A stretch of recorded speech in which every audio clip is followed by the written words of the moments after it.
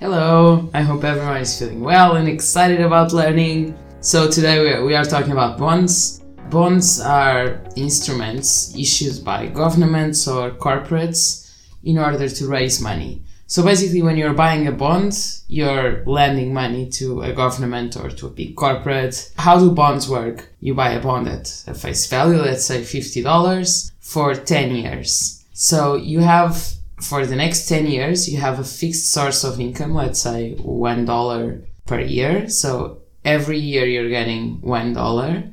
And by the end of the 10 years, you will get your $50 back, which is called the face value. Basically, bonds pay a fixed coupon, which is an interest rate. It's always fixed and it's always assured. And then by the end of the maturity, which is the time that you decided to lend this money, they will refund you the full value that you paid for the bond.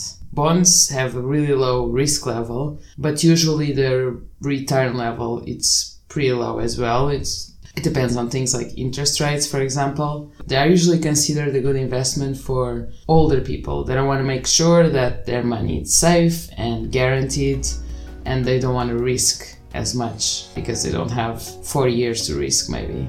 Well, let me know if you have any doubts. Hope you enjoyed it. Let's speak soon.